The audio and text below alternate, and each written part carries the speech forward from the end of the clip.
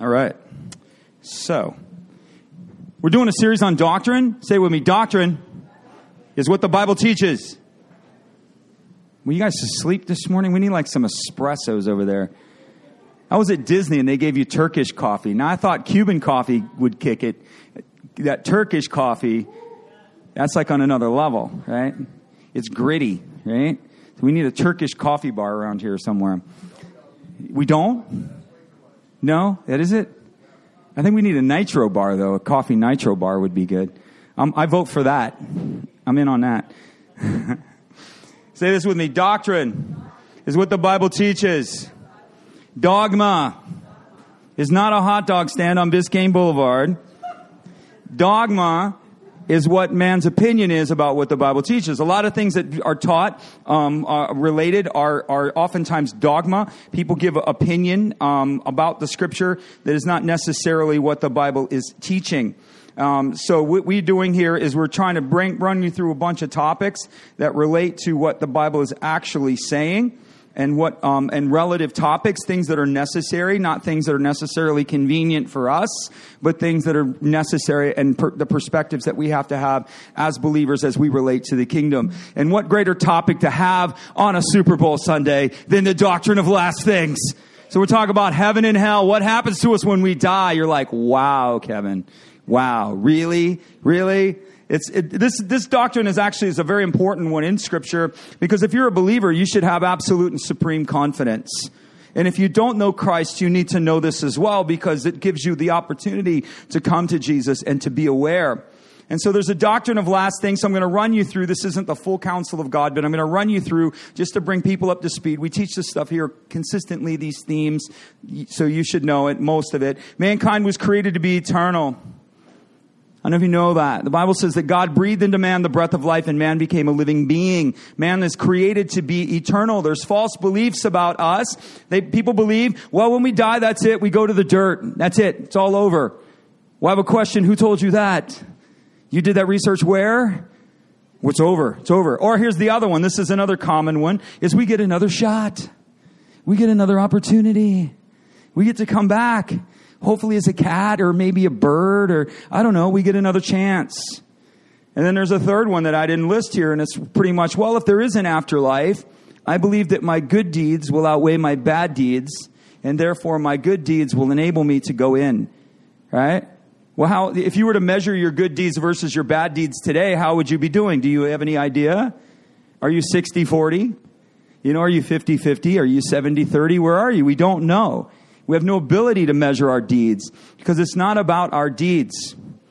We don't come back. We don't reincarnate. There is no, when we die, it's over. That's not what the Bible says. Man was created to be eternal. And it's kind of like we're like ostriches. Human beings are like ostriches. We stick our head in the sand and pretend like we don't know this stuff, right? I don't want to know. I don't want to know. I don't want to know. Well, you can know.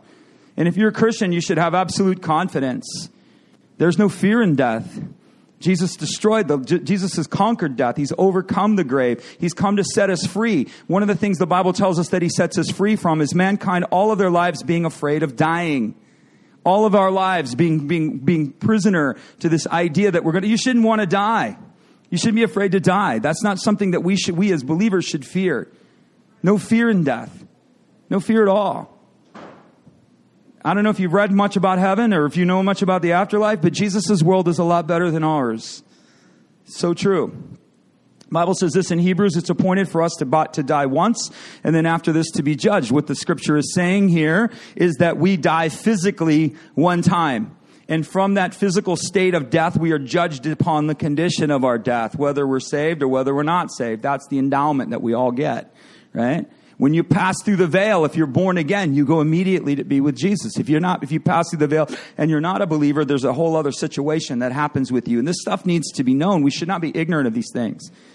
Jesus spoke more about his world, and he spoke more about judgment and things of that nature than anybody else in all of Scripture. If you really want to get relevant, Jesus talked more about hell than anybody else in Scripture. And so it's like, well, I don't want to talk about hell. I want to talk about Jesus. Well, Jesus talked more about hell than anybody else. And you know what else he talked more about? Money.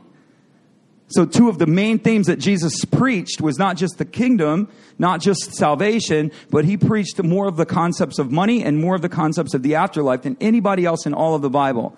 So if we're really going to be true to preaching Jesus, these are things that we have to be able to understand. Colossians 1 said we were created for Jesus. All things were created by him and all things were created for him. Jesus is the supreme one over all of creation. All of creation is subject to him, right? So mankind was created by Jesus. He is supreme over all of creation. We're created by him. We're created for him. We're created to be in relationship with him. That was God's original intent. Bible tells us that something entered the world called sin. Romans says, therefore, just as through one man sin entered the world and death came to all of us. Why do we die? God never designed man to die. I don't know if you know that. We're never, and in fact, by God's design, man lives eternally. We physically die, but our soul lives eternally because we were never created to die. Death is a result of sin. Death came out as a product of sin entering the human existence. God never intended man to die. I don't know, anybody like funerals? Right? In America, we're more into the cremation thing, so Aunt Judy is now an urn in a picture, you know? Whereas before we would lay them out, you know? And like I remember growing up in where I grew up with my grandmother, and she would tell me stories that they didn't have funeral homes when she was younger, that they would, my grandfather on my mother's side, he died, and they would bring him home and lay you right out on the kitchen table. Anybody know what I'm talking about here? Some of you like have relationships that's what used to happen, is that they would bring them home and there would be your husband or whoever if they died in an accident, and they'd be laid out on the table. There would be a close proximity with death. Now we have this distance of death. We don't know it. Death is an enigma. It makes us uncomfortable because it's not natural. It's not given to us by God. And so it just completely freaks us out. It's very shocking and jolting to us emotionally because it was never intended for us. There's nothing good about death physically, right? Except in Christ, that's what's good in death, is we get to go and be with him. That's the good news. Sin separates mankind. So sin enters the world, and what sin does to us is it separates us from our created design. It separates us from our identity. Sin is a divider. Sin is ultimately a destruction. But what sin does is it separates us from the knowledge of God, the knowledge of ourselves, the knowledge of our purpose. It separates us from our understanding of relationships in our environment. And when man becomes totally and completely lost. If you don't think sin's in the world, just look around. We're completely and totally lost. We are clueless on every level. We don't know who we are. Really? We have no idea. Most people without Jesus, they're making God up if they even believe there is a God. You know, well, I think God's like this, or I think God's like that. I think God is whoever you want him to be. I think God is one universal being encompassing all religions. Really? Well, who told you that? We all worship the same God. Not if your God doesn't look like Jesus. We do not worship the same God. Period. Right? We're lost to relationships. We're completely, totally clueless on how to make relationships work. Can I get a witness? We do not know how. We don't know. We lost. We never feel at home. No matter where we are, we always want to be somewhere else. Anybody know what I'm talking about? You never truly ever feel totally settled. You can grow up in a place, be born there, and you're like, I got to get out of here. I just got to get out of here. I got to get out of here. And you run over here and you're like, oh, here I am. Okay. You start building a life and you're like, this place is lame. I got to get out of here. And you just keep jumping around like we're like salmon, you know, swimming upstream, trying to find some place that we can call home. And the reason for that is not because you're so restless. The reason for that is because sin has made your soul unsettled. You're lost. You don't know where you truly belong. Where we belong is with the Father. Where we belong is in Christ. Our sense of belonging and surety and confidence belongs in him. Sin separates us. What is sin? Willful rebellion against God's intended design. We've all done it. All of us. Selfish intent, desire, and action apart from God's purpose and design. That's what sin is. Sin was not born with man. It was born in an angel called Lucifer.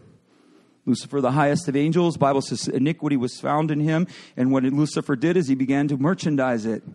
What was Lucifer's issue? Lucifer said, we don't need to follow God. I'm my own God. I can be like God. I will exalt myself above the stars of the north. I will walk among the fiery stones. I will sit upon the throne that is beyond the furthest reaches of the north. The Bible actually tells us where God's throne is, beyond the furthest reaches of the north.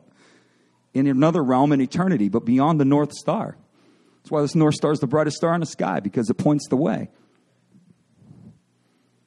Lucifer said, I will exalt myself above the stars. I will be like the Most High. I will be above him. He was cast down. That was not God's intended purpose and design for him. He had everything he could ever ask for, yet he wanted God's position. He falls to the earth, and what does he do? He seduces mankind. You don't need to follow God. You can be your own God. You can make God up and do whatever you want. Why do you need to follow him? And mankind followed down that path. Our ancestors were all descendants of Adam and Eve. All of us flow from that bloodline. All of us. One race in the Bible, the human race. We're all different ethnicities, different ethnic backgrounds, but we all are one race, a common race. Sin entered through Adam, therefore sin came to all of us. And we have what's called a sin nature. Aren't you glad? You know what that means? Selfishness is very natural to you. You don't have to work at being selfish. What do you have to work at? Being selfless. That's right. You don't have to work at taking that last piece of cake for yourself. You got to pause and think about that. Now, should I actually take that last piece of cake for me, or should I maybe leave it for another? But your first impulse is, it's mine, right? So sin is in our nature. What sin really is self-adoration and self-worship. We traded the worship of a living God, and we worship a mirror. We worship our plans, our purposes, our designs. We worship what we want. That's the evidence of sin. Sin is evidenced in man's narcissism. That's where sin is evidenced. Sin isn't evidenced in wars and diseases and corruption. All of that is a direct relationship to man's narcissism. Greed exists because of selfishness. Murder exists because of selfishness. Violence exists because of selfishness. All of these things are a product of selfishness. The root of all sin is man's narcissism, man's self-centeredness, right? That's what happened. We worshiped ourselves. We departed from Jesus. We said, you're not Lord, I am. This is what it means to be born again, Christian. When you return to Jesus, what is his name? You call him what? You must confess Jesus as what? Lord. You know what you're saying? You're Lord, I'm not. You're saying before heaven and earth, I witness before the heavens and the earth that I am not God or Lord or Master. You are, and you are converted. You are restored. That's what it is. But people have the hardest time doing that. I didn't say your life got perfect, but what happens is you become spiritually aligned. Your position changes in the spirit because that's your condition. Your true condition is what your condition is in the spirit. When you die, the condition of your spirit is revealed. If you die without Christ, trust me, your condition will be revealed. If you die in Christ, trust me, your condition will be revealed. The Lord will claim his own. It's not about the perfection of your surrounding life. It's about the position of your spirit. And once your spirit is positioned correctly before the Lord, then the Holy Spirit begins to enact things in and through your life to bring the rest of your life into alignment. Born again doesn't mean you don't smoke, drink, or chew, or hang out with those that do. Born again doesn't mean that you've got everything perfect. Right? It doesn't mean that at all. Born again means Jesus Christ is the Lord. I had a woman one time say, I don't know if I'm saved. I don't know if I'm saved. I'm like, why? Because her life was so dysfunctional and crazy. I said, let me ask you a question. I said, once she gave me the first answer, I said, is Jesus Christ the Lord? She said, absolutely. I said, have you confessed Jesus? She said, yeah. I said, is Jesus Christ the Lord? She said, absolutely. You're born again. I said, that just sounds too simplistic to me. Yeah, it's very simple because Jesus wants to make it simple.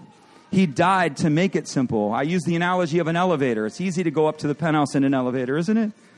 What do? You just step in and push the button. You're like, wow, that was easy.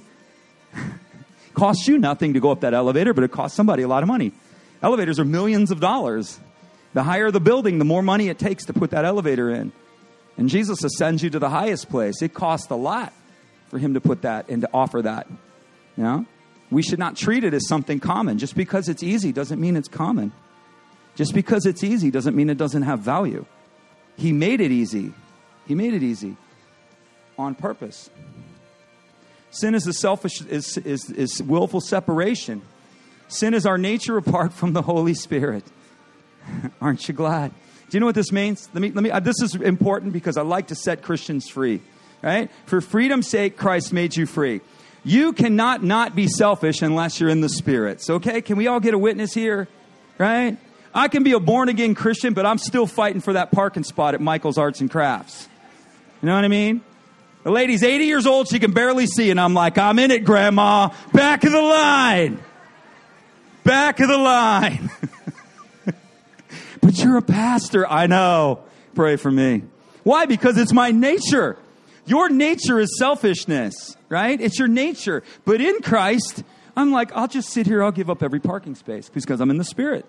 Now I get in the Spirit and I'm just all about love. You know what I mean? I could give up 10 parking spots and still be cool. Because my true nature is only manifested when I'm in the Spirit. So you can be born again, saved, and going to heaven, and you can still act like a selfish animal. That's why most Christians are selfish animals. They are. Christians do the most obscene things. Most of you have been in business. You've been burned more by Christians than you ever have been in the world. I've been in business since I'm 19 years old, and I have had worse treatment as a pastor leading a church by other churches. They have treated me worse than unbelievers. I've had rich, Jewish, greedy, consumed woman owns a ton of property. She acted like she was a beggar, but she was a multimillionaire. And that woman treated me more fairly than churches we've rented from. Wickedness. Is it because they're not saved? Of course they're saved. But see, most believers don't understand that the power is in the Spirit. The power is not in the natural. The power is in the Spirit. Your new life does not lie in the natural. It lies in the Spirit. You're laboring against something that you can't produce. So we try to self-manage. You can't self-manage. You can't. So give yourself a break. All you got to do is get into the Spirit. Learn to move in His world. Learn to swim in His world. Yield to the Holy Spirit and begin to live from that place. And you'll see an entirely different you. A brand new you. You'll like you. If you don't like you, get in the Spirit. You're like, man, I am super smart. I never knew how smart I am. You know what I'm saying? I gave that lady that parking spot. Wow.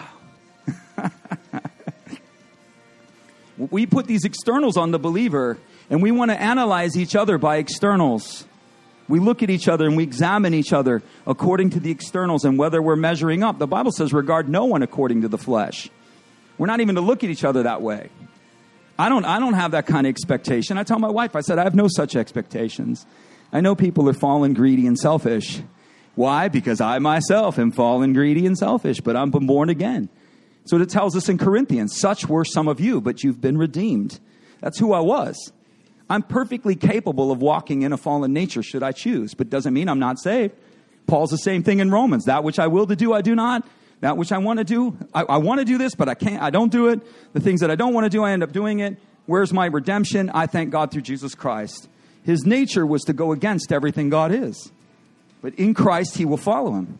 You don't want to go to church anymore. I'm going to tell you right now, you just go, Holy Spirit, help me. The Holy Spirit always wants to go to church. Holy Spirit always wants to worship. Lord, I don't feel like worshiping. Holy Spirit, help me worship. Oof. You'd be amazed. Holy Spirit, I got a bad attitude. I just give you my attitude. Lord, give me the right attitude. Holy Spirit, calm, boom. Everything shifts. Everything shifts. It's yours free of charge. It's a neglected power that we've been given. The church neglects the Holy Spirit wholesale. We don't even mention His name in church.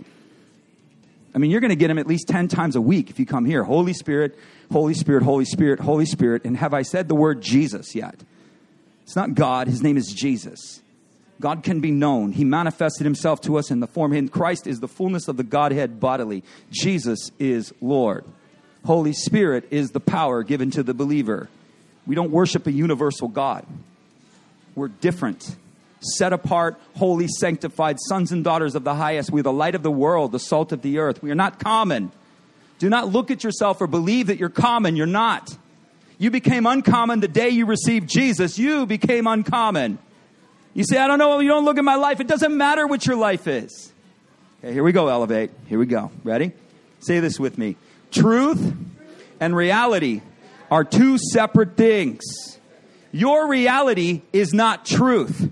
You understand? Just because it looks like this does not mean that's what is true. Christians are to pursue truth. We chase truth, pursue truth, align with truth until truth becomes our reality. We're not to base our lives based upon reality or live our lives on reality. We're to live our lives according to truth. I'm a son of the highest. You sure don't look like it. It doesn't matter. That is the truth. Over my life, I will decide and make all decisions, and I will accept no identity beneath the one that my Father has placed upon me, and I will let no one else call me anything less than that. I accept no identity beneath the one that Jesus has established over me. None. He says, I'm a son of the highest, therefore I am. And what do? I pound it in until I begin to believe it. And then when I begin to believe it, my life begins to align with it. I make decisions. I don't make that decision. I'm a son of the highest. I'm not a beggar. That's not what I am. This isn't my inheritance. This isn't who I am. Your life begins to change. And what happens is truth becomes reality. And your reality begins to shift. The devil's trying to get you to make an agreement based upon your reality. Well, it looks bad. It looks bad. What does Jesus say? Jesus says something entirely different. But man, you just don't know how it looks. We walk by what? Faith and not by... Exactly. You get it. Sin produces an unnatural state called death. So here's the question. What happens when we die? None of us are getting out of here alive unless Jesus comes, okay? Just so you know, I don't want to die. I do. Part of me does, but the other part of me, I don't know. The religious thinking, so I'm going to just do a little bit off Luke 16 here. The religious thinking of the day. So if you're reading this in the context that Jesus is speaking, he's blasting the religious leaders for all of the stupid stuff that they believed and that they taught. And one of the teachings of the religious leaders, and you see it even with the disciples, is that God loves the rich.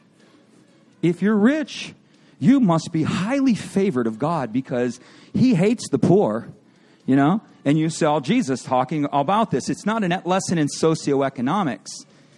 Jesus wasn't trying to get them to understand that God, listen, it has nothing to do with socioeconomics. God loves all people. But they would look at it and they would go, well, God loves rich people and he hates poor. And so the Pharisees not only believed this, you saw it with the disciples when Jesus said it's easier for a rich man to go through the eye of a needle, or a camel to go through an eye of a needle than a rich man to enter the heaven. And their response was, well, then who could be saved? That was their response. Because in their mind, the rich are truly saved. Jesus gave them another lesson when they gave the offerings in the money plate, right? They gave them offerings. Boom. The millionaire gave $2,000. Wow, a millionaire gave $2,000. And everybody's cheering, whoa, look at the millionaire giving $2,000. And the widow gives 2 pennies. Jesus said she gave more than all. And they're like, what the heck are you talking about, man? That girl she just threw 2 nickels in the thing, 2 pennies in the thing. And you're telling me, yeah, because it's the heart and the motivation behind the heart. It's not the position of your prosperity, it's the position of your heart. And God has no problem with power. He has no problem with wealth. He wants his people in positions of power. But the problem, and wealth. But the problem is most people can't handle it. And so we have to prove through this process that we will be faithful with little, he'll entrust us with much. People, most of the time, we flip the script and we say, well, if God will entrust me with much, he'll be faithful. I'll be faithful. Well, if you're not faithful with the little, you'll never be given much. It's the upside down kingdom. It's completely opposite. He's not against rich. He's not against poor. What he's against is self-justification. This is what Jesus is addressing in Luke 16. He tells them before he goes into this speech about Lazarus and the witch man, he says, you are self-justifiers. You are right in your own eyes. You trust in your status. You trust in your sons of Abraham. That's what they trusted in. They didn't trust in faith in the promises. They trusted in the fact that they were lineage descendants of Abraham. Jesus said, do not say that you are Abraham's children, for I say to you, I can pull them up from these stones. Their faith was not in the promise that God had promised them that the Messiah was coming. Their faith was in the fact, we're Abraham's children. That's who we are. All sons and daughters of Abraham are saved. No. All sons and daughters of Jesus Christ are saved, of the Messiah are saved, not Abraham. And so one of the confrontations he tells them is that you are self-justifying. And so because they loved money and they hated the poor, Jesus gives them this story. I'm going to tell you guys a story. There's a rich man. He had everything. He had flowing robes and purple, and man, he was blazing. He looked good, right? Disco music played when he walked. Ounce, ounce, Owns. This is the rich man. And all the Pharisees are like, yeah, you know. And he said, then there was a poor man who sat at the rich man's gate. And he was so poor and he was so destitute, but the dogs came and licked his sores. It's not a lesson in socioeconomics. It's a lesson in faith.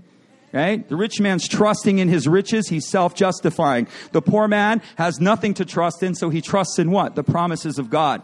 And the Lord says, because the poor man trusted in the promises of God, he received the righteousness. But the rich man was a self-justifier. It could have been the other way around. The rich man could have trusted in the promises of God, and the poor man could have trusted in himself. Right? He could have trusted in his misery. It doesn't matter. But Jesus is doing it on purpose. He smacks the hornet's nest because think Jesus tries to avoid confrontation? He's dealing with a bunch of arrogant rich people, and he talks to them right at them. He intentionally offends them. Intentionally. He didn't dance around it. He went right at them. Their core problem was they were self-justified from their power. They were self-justified from their position and their prosperity. That's where they drew their power from. And so Jesus went right at their God.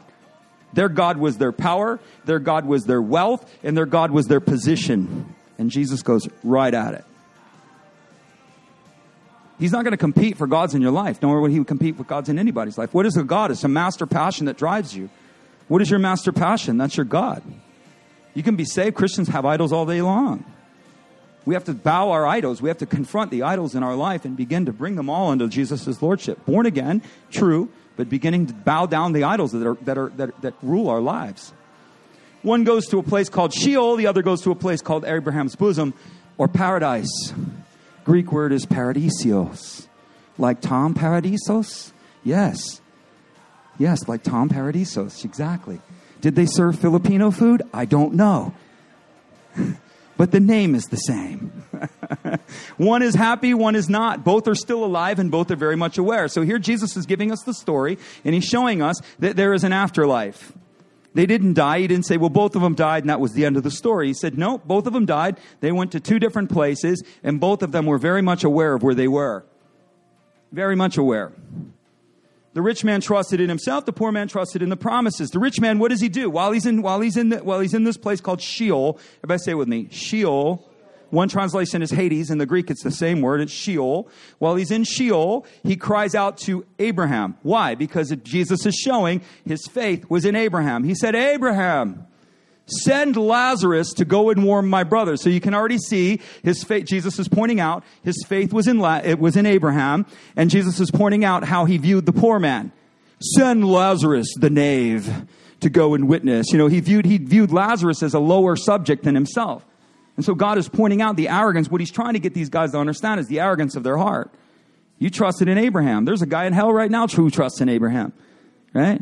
You think you're exalted and you're untouchable. Well, there's a guy in hell right now who thinks he's exalted and untouchable. But power, position, wealth, none of that means anything. It means nothing. It doesn't justify you. Only the blood of Jesus justifies us. The eternalness of mankind is what's evidenced here, that man lives beyond, man lives on. There was a gulf between the believer and the unbeliever. That's what the rich man said. There is a gulf between us, and I cannot cross over. And the other thing that was interesting, not interesting, but the other thing that's evident was it was a place of torment. He was saying, hey, can somebody come over here and just drop some water in my mouth? Right? So Jesus is showing us it's a place of separation. It's a place that the things that they were trusting in could not save them. Could not save them. No matter how rich you are, your money can't save you. No matter how poor you are, your poverty can't save you. Pity cannot save you. Right? So it's both ends of the spectrum. You know, God will save me because I'm poor. God will save me because I'm in pity. That doesn't save you either. He just happens to be confronting rich people. Sin is judged and condemned. So this is what happens when man sins, because sin in the garden, God did not judge man. The curse was not placed upon man. In the end, he will judge man. But those who die in sin will be judged. But God's curse and the judgment was never upon mankind. The judgment was first upon the devil and the sin. And then secondly, it was not the judgment was not passed upon him. The judge was passed upon to Adam. It was passed on the environment. He said, cursed is the ground for your sake. So any of you out there that are environmentalists and you really want to do something about the environment, bring people to Jesus. Because the Bible says the earth is cursed because of sin. You want to know why the rage and all this crazy stuff goes on? Because cursed is the ground for Adam's sake. The ground is cursed. He never cursed man. Man never bore the curse. Sin was cursed. Jesus bore this curse of sin, not the curse of Adam, the curse of sin. So because man was born in sin, we are under the curse of sin and condemnation. So sin is judged and sin is condemned. So as we're born under the curse of Adam, or under the curse that came upon through Adam, we're born in sin because of Adam. Under that sin is judgment. That's why we're born in judgment, because we're born of Adam, who Adam sinned, and we have sin in our life. When we come to Christ, we move from death to life. We move from judgment to righteousness. We're no longer under sin. We're under Christ. This is what happens spiritually. It's all spiritual. Christianity is spiritual, it's nothing at all. We don't see these things manifested in the natural because those things come forth into this world. They come from that world into ours. That's why when you become born again, something happens and you're like, whoa, like the light went on. The power just entered your life. Where did it come from? It came from the supernatural into the natural. How did that happen? Because a transaction took place in the spirit. So because this transaction took place in the spirit, it's now manifested in the natural. And we experience it through, one of the ways we experience that is through being born again. And like, whoa, something just happened and I don't know what happened. Judgment was upon sin. Condemnation was upon sin. Mankind who dies without Christ and dies in sin, they die under judgment and condemnation. Jesus told the Pharisees, again, talking to religious leaders who would know exactly the language that he was using. We don't understand why Jesus used certain words, but if you understand who he's talking to, you'll understand exactly why he used certain words. You look right at the Pharisees, he says, unless you believe I am he, you will die in your sin. They would have known exactly what that meant. It meant that if they died in their sin, they died under judgment and condemnation because sin was judged and condemned. And Jesus tells them, if you don't believe that I'm the sent one and I'm the Messiah, the promised one, you will die in sin. And therefore, dying in sin, you will come under judgment and condemnation because the sin is what was judged and condemned. Does this make sense to you guys? When you look, because somebody's recently saying, oh, I can't believe God will judge his creation. Well, first of all, he's judged sin. And in the end, those who reject Christ and embrace sin God will destroy sin. Sin right now is tolerated. It's tolerated. Well, if God's in heaven, why doesn't he do something about it? Don't worry, he will.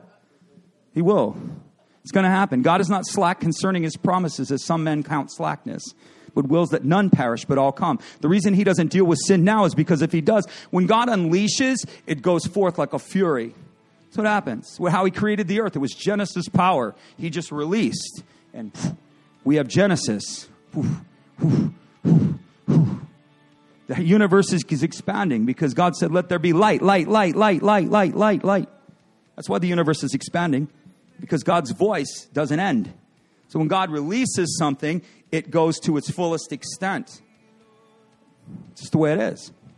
And so therefore, if God judged sin on the cross, therefore man can be born again. But the time will come. He tolerates the wheat with the chaff. That's what the Bible says. The weeds grow up with the wheat. Jesus said, permit it to be so until the time of the harvest. And at the time of the harvest, they will separate the wheat from the chaff. The chaff will come into my barns, and the wheat or the wheat or the weeds will be burned, and the wheat will come into my barns. So he's tolerating it.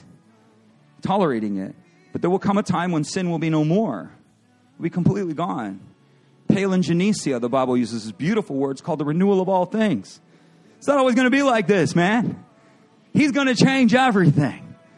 Jesus has already paid for it. He makes all things new. He's already paid for it. But it's going to come in fullness. What you've experienced spiritually in being born again is going to come universally. He's going to regenerate the whole world. And in doing so, he's going to take out the trash. So true. For him who knew no sin became sin for us, that we might become the righteousness of God in Christ Jesus. Jesus became sin. He bore the judgment and the condemnation of sin upon himself. In the garden, at the whipping post, and on the cross. All of those were judgments and paying with blood for different areas of our life. Emotional pain, he shed blood. Blood in the garden is for your emotional pain, Christian. You can be healed emotionally. You can. 100%. The physical pain was dealt with at the cross. By his stripes we're healed. Not of sin. That post had nothing to do with sin. Yet blood was shed. Where blood was shed, there is redemption. So Jesus shed blood in the garden. His soul was poured out. His soul, his emotions. So he shed blood through the travail of emotion to deal with and pay the price with redemptive blood for man's emotional pain. You can be healed emotionally. He was whipped on a post so that manifested healing covenant can come to you. Just praying for a guy. My landlord showed up at the house. It's always a nice day when your landlord shows up, right? You're looking out the window and you're like, what's he doing here? He's cool. He's all right. And so I was out there talking to him, and one of the guys that works with him comes up, and he's in a back brace, and he's kind of limping like this. And I didn't notice anything. I'm talking. We're just standing out there talking, and I feel like the Holy Spirit goes, ding. And I notice like the Spirit of God getting my attention. I'm like, okay, what? And then he's like showing me the guy in the back brace, and I'm looking at him. I'm like, okay. And then I feel like the Lord's like, pray for him. I'm like, pray for him. I don't even know him. He's like, pray for him. Back brace and say, hey, what's your problem? He's like, oh man, I got a really bad injury. I mean, he's got like a girdle, man, like on like this, and he can't even move. He's like walking like Frankenstein. I start praying for him. I said, look, I'm gonna pray for you. I said, are you a believer? He said, yes. I said, I'm gonna tell you. I said, you don't have to understand it, but I just want to make a statement, and I want you to agree with it. So I said, whether you don't agree with it, I want you to choose to agree with what I'm about to tell you. He goes, okay. And so I go, healing in Christ is your birthright. Do you believe that? He said, yes. And I said, okay. And so we began to pray for him in, different ways that whatever. It's not, but what's relevant is that's a change that happened. The guy went from a 10 to like a 3. He's moving his back. He's touching his toes and everything. He was doing all kinds of stuff. And when I was praying for him, I laid hands on him and I was releasing power to him. And I make the declarations over him, and then I get him to declare over his body that healing is my birthright. And right now I command healing into my body. I command the pain to believe. I command what is wrong to be right, because it's your birthright in Christ Jesus. Healing is not earned, it's given. We're not beggars. I teach you guys this thing. When you come to Christ, there's a benefit package that comes simply by coming to Jesus. You get a benefit package.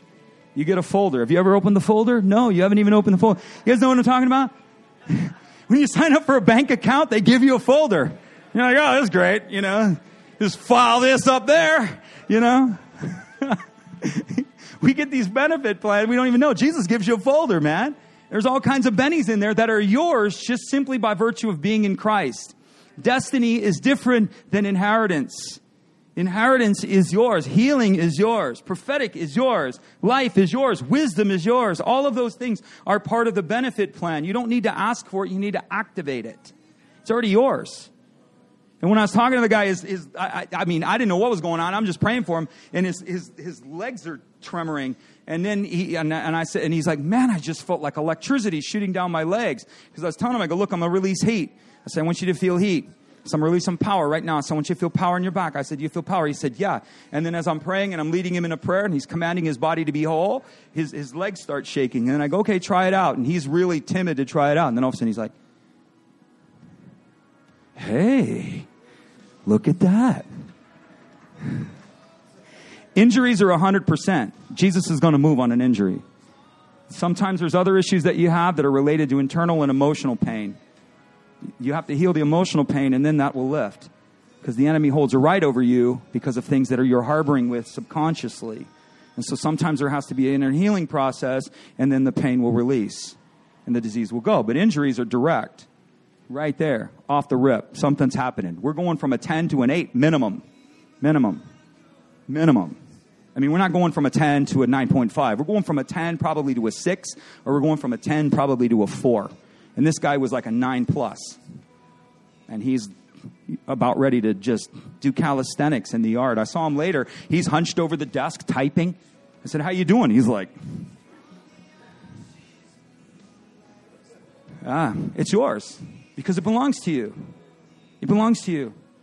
It's yours. Jesus he has no sorrow in it. You don't have to ask for it. It's yours. You know what he glories in? When you know it's yours. He's like, that's right. That's right. Healing's my birthright. And the Lord goes, well, I don't know. I'm not too sure about that. No, he died to give it to you. And his glory is in you knowing who you are. His glory is in you cashing the checks in your bank account that relate to your inheritance. Most Christians die with a bank account full of inheritance. You say, well, I don't want to spend it all. You know what, with the kingdom? You can't spend it all because it replicates itself. What you do with your inheritance is the more you press into your inheritance and release it, your bank account doesn't deplete, it increases. the capacity of your bank account increases. The more you use wisdom, the more the capacity for wisdom increases. Wisdom in the Spirit does not diminish. It increases. Some of you that activate and press into anointing with healing, you notice that healing doesn't diminish. Your ability to manifest the healing anointing increases. Why? Because we're releasing your inheritance. Your inheritance in Christ does not diminish. It expands. It's all of these things. It's yours. When the unbeliever dies, he goes to a place called Sheol. Okay, this is what the Bible says, right? So it's going to get bad and ugly, but then we're going to end it with really good, right? But it's necessary for us to understand this. When an unbeliever dies, he goes to a place of holding called Sheol. So that what happened was the rich man died, he goes to a place of holding. That is not the final judgment. That is merely a place of holding. There's 3 words in the Bible for hell, all of them in the New Testament. Interestingly enough. The unbeliever goes to a place of holding. It's called Sheol. It's a place of confinement. They're held until the day of consummation. There's going to come a final day where Jesus will consummate everything. He will bring all things together, reconcile all things, and then make all things new. He's going to separate the wheat from the chaff, the sheep from the goats, and he's going to bring about his kingdom in fullness. Revelation chapter 20, I saw a great white throne. 2 thrones in the Bible. Everybody say it with me. 2 thrones. Right? I have the word for the white throne. I know the rainbow throne is the bema seat. The megaleucon. You do not want to go to the megaleucon. That's not where you want to go, right? That's not the throne you want to go to. You want to go. You want to go to the bema seat. So this is the megaleucon judgment of all those who have rejected Christ. It says, I saw the great white throne and him who sat upon it, and from whom the face of the earth fled. Okay? So Jesus is now revealing himself for the first time in history, in eternity. He's revealing himself in a position as a judge. So the lion is now being revealed, and the earth and the moon and the stars and everything flees from him. He shows his face as judge of the earth, right? And all of creation freaks out. I don't like that, Kevin. I like fairy Jesus. I like the Jesus that's about love and puppies, rainbows and My Little Pony. Well, Jesus is a king who wears a robe dipped in blood. He rides upon a white horse, and he's flexing a tattoo on his thigh that says King of Kings and Lord of Lords. Okay? So this is the Jesus of the Gospels. This is the Jesus of the kingdom. This is a Jesus who loves you so ferociously that he gave everything for you. Exodus 17, the Lord is a warrior and has been so from the beginning. He rejoices over you with songs of victory. He sings over his people songs of victory. He dances, the Bible says, dances over his people. So God is dancing. It says he leaps from his throne, he twirls, he dances over you. Did you know that? We can't even lift our hands in church. It's not holy, not holy. Our reverence is to take our hat off and hold it before. Jesus is doing a war dance over you. He's doing a war dance. That's my daughter. Lord, I need your help. I pray right now. This isn't my inheritance. I release the angels, and the Lord's up there doing a war dance. In front of all of heaven, the dignified, holy, most noble Jesus is doing a war dance for you. And he's leading a song in victory, and the angels are like, wow, never seen this side of him, but this is kind of cool. He sings over you. He sings over you. He's so hilariously joyful about his sons and daughters. He's not against you. He's for you in every sense of the word. The devil's a liar. Who told you that? Who told you God's against you? Jesus didn't tell you he's against you. Jesus doesn't tell you he didn't love you. You believe in somebody who's telling you something that he never said. Therefore, you're embedded in a lie. And you're manifesting according to a lie that you believe and not a truth that he has declared. So you need to renounce, repent, and break the covenants with the lie and release the truth into your life. That's what needs to happen. Again, spiritual transactions that manifest in the natural. It says the books were open. It says, and there was no place found for them, the dead, small and great, rich and poor, right? CrossFit guys and guys that and couch potatoes, right? All of them standing before the Lord. This is the unbeliever. This is not the Christian. This is not the judgment of the believer. This is the Christian. This is the non-believing judgment. And it says, and the dead gave up their dead, and so did Hades or Sheol, the place of holding, released the dead. So that mankind is in a place of holding. Without Christ, they died. They're held in this place of holding. At the end of the day, at the end of the age, Jesus is going to summon, and Sheol will release all of the dead being held, and they're going to come before him, and he is going to judge them. He will do the exercise. He will look for their name in the book of life. Their name's not in the book of life, and therefore there's another book called the book of deeds, because they're going to be judged according to their deeds. And it says, and whosoever's name, they judged each one according to their works. Why were their works judged? Because they renounced Christ. They broke covenant with Jesus. They never accepted Jesus. Therefore, the full penalty of all of their sin now weighs upon them. Not a place you want to be.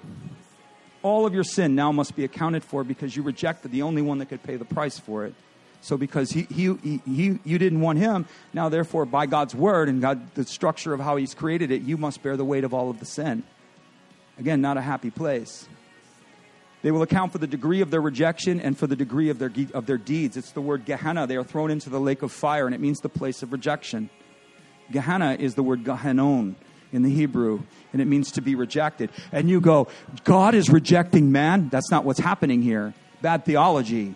Mankind has chosen to reject the Lord, therefore rejection is their inheritance. Do you understand that? That's what's going on here.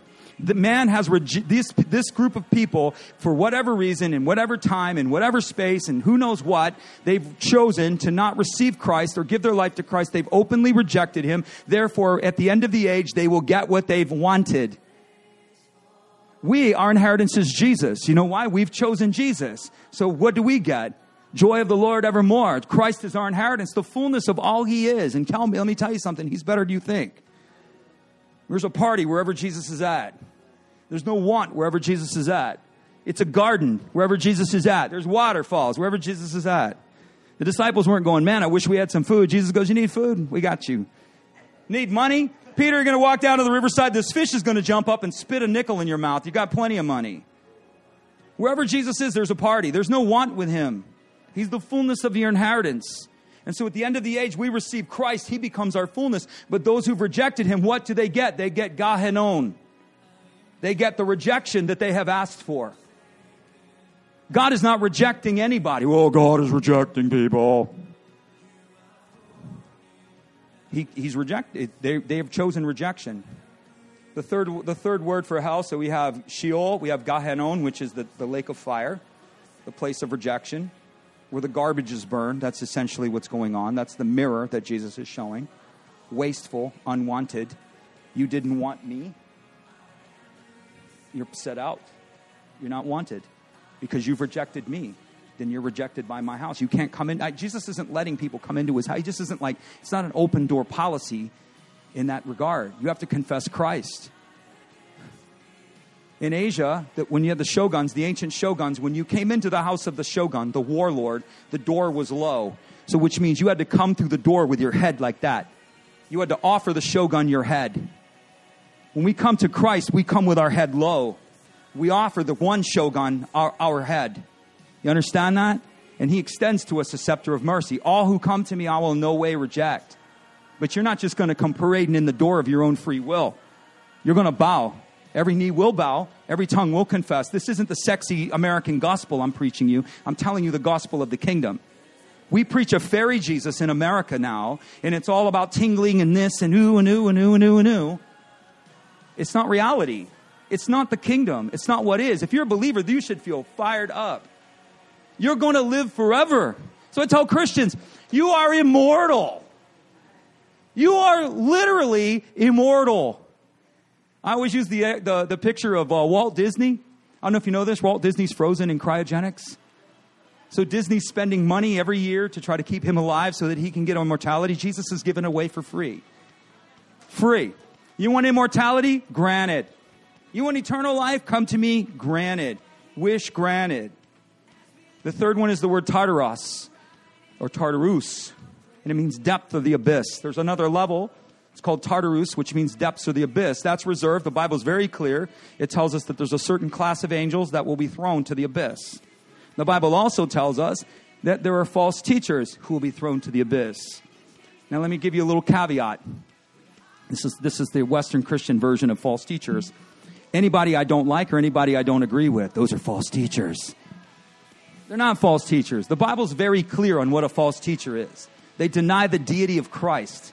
They deny the redemptive power of Christ. Just because they teach a doctrine that you don't agree with doesn't mean that they're false teachers.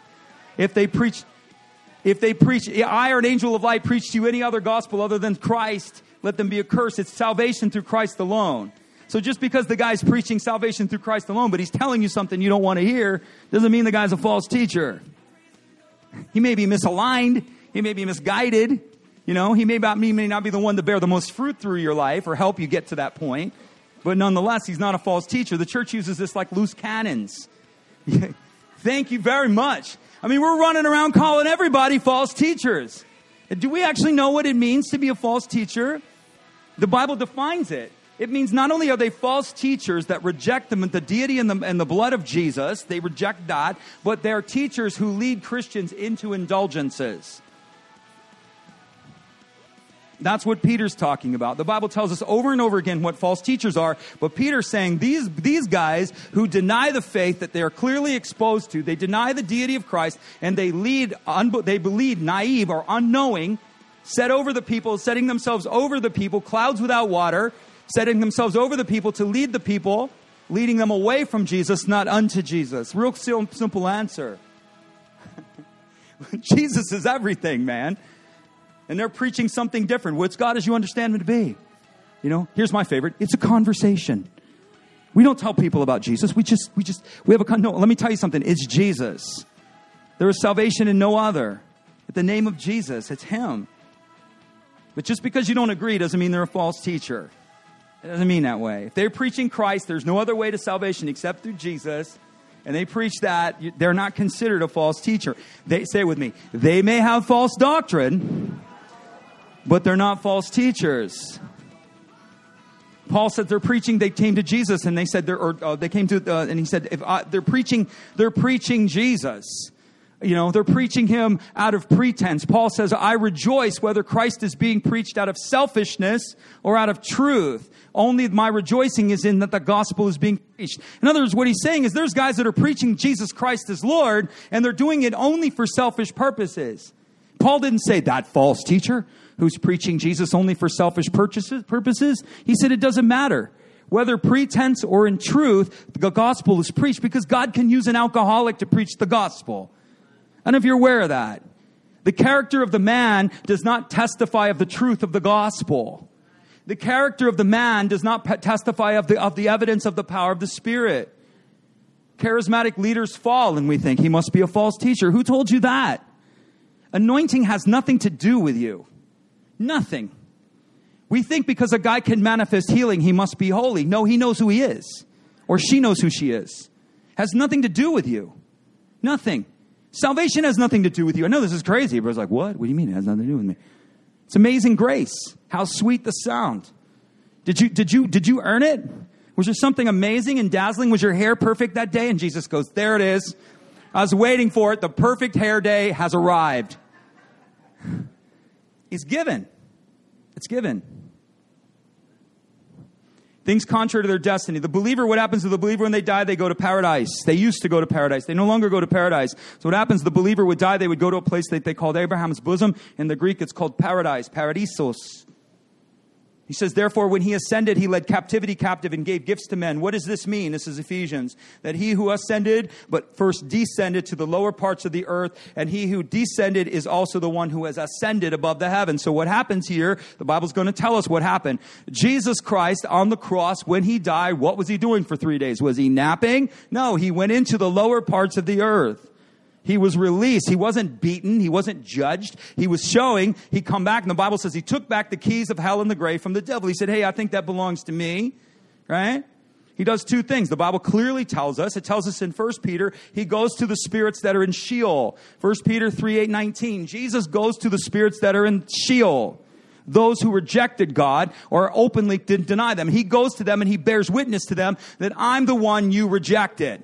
That's what he tells them. I'm bearing witness and I'm testifying to you that I'm actually real. And you rejected me openly. And your condemnation is just. Then he goes to the other place, which is what Ephesians says. He goes to Abraham's bosom. right? He goes into this place, and the Bible says he leads captivity captive. The Bible calls it a triumphal procession. I like to put it like this. So he goes and tells them, all y'all rejected me, so I just wanted to tell you what time it is. This is it. It's over. Game over. Sorry. And then he goes to the next group and they're like, it's you. It's truly you. And I like to think of the thief on the cross. They're kind of like, he walks in there and Jesus said, you're going to be with me in paradise. So Jesus goes into paradise with the thief on the cross. And Jesus is preaching and all the people are like, wow, yeah, this is crazy. This is cool. And I can just see some person raising their hand going, I just have one question. Who's that guy with you? Oh, this guy's Larry. Larry. Hey, Larry. So Jesus goes into paradise and he's got some dude that knows, like, well, who? Okay, this is the Messiah. But who's that guy? Oh, this is just some dude I picked up along the way. His name's Larry. Hey, Larry. He brings the captives with him. He goes before Satan. He says, the keys of hell and the grave are mine. He makes him bow. He strips the devil of all of his armor. He puts his foot on the devil's head and he crushes the devil's head. He kicks off. And he ascends. How did he ascend? It was the kickoff. We're waiting for a kickoff at 6 o'clock this afternoon. The greatest kickoff history has ever known is Jesus on the devil's head. That's right.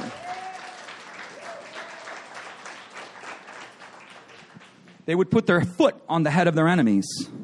You think Jesus didn't have any problem putting his foot on the devil's head? For this reason, the Son of God was manifest to openly destroy the works of the devil. He looked forward to this day like no other. It wasn't a match. It wasn't this grudge match. It was total and complete victory. Jesus beat him with both hands tied behind his back, the blindfold on. It wasn't even close. It wasn't even close. Devil tapped out as soon as Jesus walked in the ring. Oh.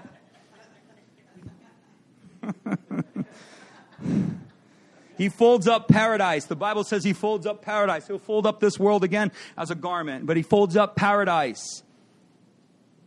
And now we go to a place called Oranos. Everybody say Oranos. What a beautiful word, right? It's where we get the word heaven from. Okay, so let's get our mind around this. There's a place beyond paradise. I mean, we think paradise. Yeah, man, paradise. Jesus had 2 tickets to paradise, right? Him and the thief went down there. Boom. He said, listen, this is nothing. This is nothing. There's a place beyond this place. The word paradise meant garden, plenty, rest, health, happiness. It was just beautiful, everything that you wanted. But Jesus takes us now to a place called Oranos. Why? Because the veil has been torn, the blood has been shed, and the way has been made. So in Christ, we don't go to paradise. To be absent from the body is to be present with the Lord. We ascend immediately into Oranos. Come on. Oranos. What's Oranos like? You ever feel the atmosphere of heaven? You ever feel this just complete moving power of the Spirit? You ever feel the power of the Spirit moving inside of you? That is Oranos. That's the foretaste, the Bible says. It's just the tip of the tongue. Just a taste. My wife likes to make soup. She's like, taste it. Just taste it. Just taste it. And I'm always like, because I don't know what I'm eating, She sneaks kale in on me all the time, She's like, you like it? I put kale in it. Oh, great. Can I have more? We go to Oranos. And Oranos means realm, habitation, or atmosphere. The believer enters the fullness of the kingdom to await the reward. So when we die, we go into the kingdom and we just hang out, celebrate, whatever. It's a whole world. It's a realm. It's not we're on a harp we're floating on a cloud with a harp. We're in a realm. We're in another world. We're in his world. And what we await is the consummation. And at the consummation, the believer is rewarded. There will be a consummation. There will be a reward for the believer first, and then there will be the judgment. And the believer will witness the judgment more than likely, or those being judged will witness the reward. They say there'll be no tears in heaven. The only tears that will be shed is that you could have done more, or you could have given more. All of us are given the inheritance. You all get a crown of life. But what you do in this life echoes for eternity. It's not about you or your shell collection or your stock portfolio. That's not how God's going to view you. What did you do to advance my kingdom? You say, I had a great business. That's great. I bless your business. But did you use that business to further my kingdom? You say, I had a wife and kids. That's wonderful. I bless your wife and kids. Did you use your wife and kids to further my kingdom? That's how God is going to see us.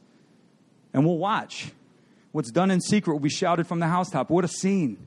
You imagine the party? Like we see these kingly parties. This is going to be a party, right? Confetti, horns blowing, right? And you're going to be leading down the street. And the Bible says what was done in secret will be proclaimed openly. It's true. It's true. Here comes Sam, the angels will say. Man of faith and power, gave his heart, and it will just begin to proclaim the deeds of Sam as he walks down the thing. No one saw the humility of his heart, and they'll proclaim the works. Some people will be like, here comes Jim. All right, here comes Sarah. There'll be no herald over your life other than the announcement of your name. I will not stand before the king empty-handed. I refuse. You guys can come with crickets, but I'm not coming with crickets, man. I will not come before this king empty-handed. I will not stand in the halls and the annals of faith before men who have gone before me, and I will not be coming to such a time as this, having lived where the gospel is wide open and we have more technological advantages than any time before, and we come empty-handed. Seriously? Abraham didn't have the internet. The disciples didn't have the internet. Do you know how powerful the internet is? Do you have any idea the technological power that we have to propagate this kingdom and this gospel? Unsurpassed in all of time. But I'm over time. If you're a believer, be of good cheer. Be of good cheer. Get excited. Get happy. 2020, recalibrate the vision of your life and I'm going all in, man. I'm going all in. New decade. Epic time. I'm going all in. I'm rising to the level of my birth. Things are changing this year. No excuses. No compromises. I don't care how I feel. I'm doing it anyway. I don't care what I want. I'm doing it anyway. If you're not a believer, this is your opportunity. You can confess Jesus. We do it together as a family. We do it together. We do it together. We want you to be a part of something. We want to call you into something. Every single person has to confess Christ. None is exempt. So every person that comes to Jesus comes the same way. We come through confession, through the releasing of our heart and the confession of our mouths, the bowing unto Jesus. And so let's pray together. We're going to pray together as a group. And if it's you and you've never done it before, you're going, I don't know if I did it. I can't remember if I did it. Maybe I did it when I was a kid. I don't really know. Well, today's the day you can know. And so let's pray together. Let's just say this all together. If it's you, just open your heart, take the red pill, and go down the rabbit hole, Alice. Come down the rabbit hole. Let's pray together. Say, Dear Jesus, I believe that you are the Savior, and I need a Savior. I may not understand this, but I choose to believe it. So I open my heart to you, Jesus, and I ask you to come inside. I ask you to heal me. I ask you to forgive me. I ask you to restore me. And I ask you to repurpose my life. All that I am, I give to you. And all that you are, I receive as mine. From this day forward, I choose to follow you. In Jesus' name, amen. Say, that's it. That's the start of it. Yeah, come on, we can clap it up. Yes. All right, we're going to close the service. We'll have a prayer team available. So if you need prayer for anything, there'll be some people standing over here. They're not just strangers. Just go over there and they will pray for you for anything. But let me bless you. One benediction. Say this. I'm not going to be too holy for a blessing. That's right. Blessed in your coming in, blessed in your going out. Let me bless you. May the Lord bless you. May the Lord keep you. May the Lord cause his face to shine down upon you. May the Lord be gracious to you in every way. May he give you peace. And may you forever live within his favor in Jesus' name. Amen. God loves you. We love you. Have a wonderful week. If you need prayer, it's available.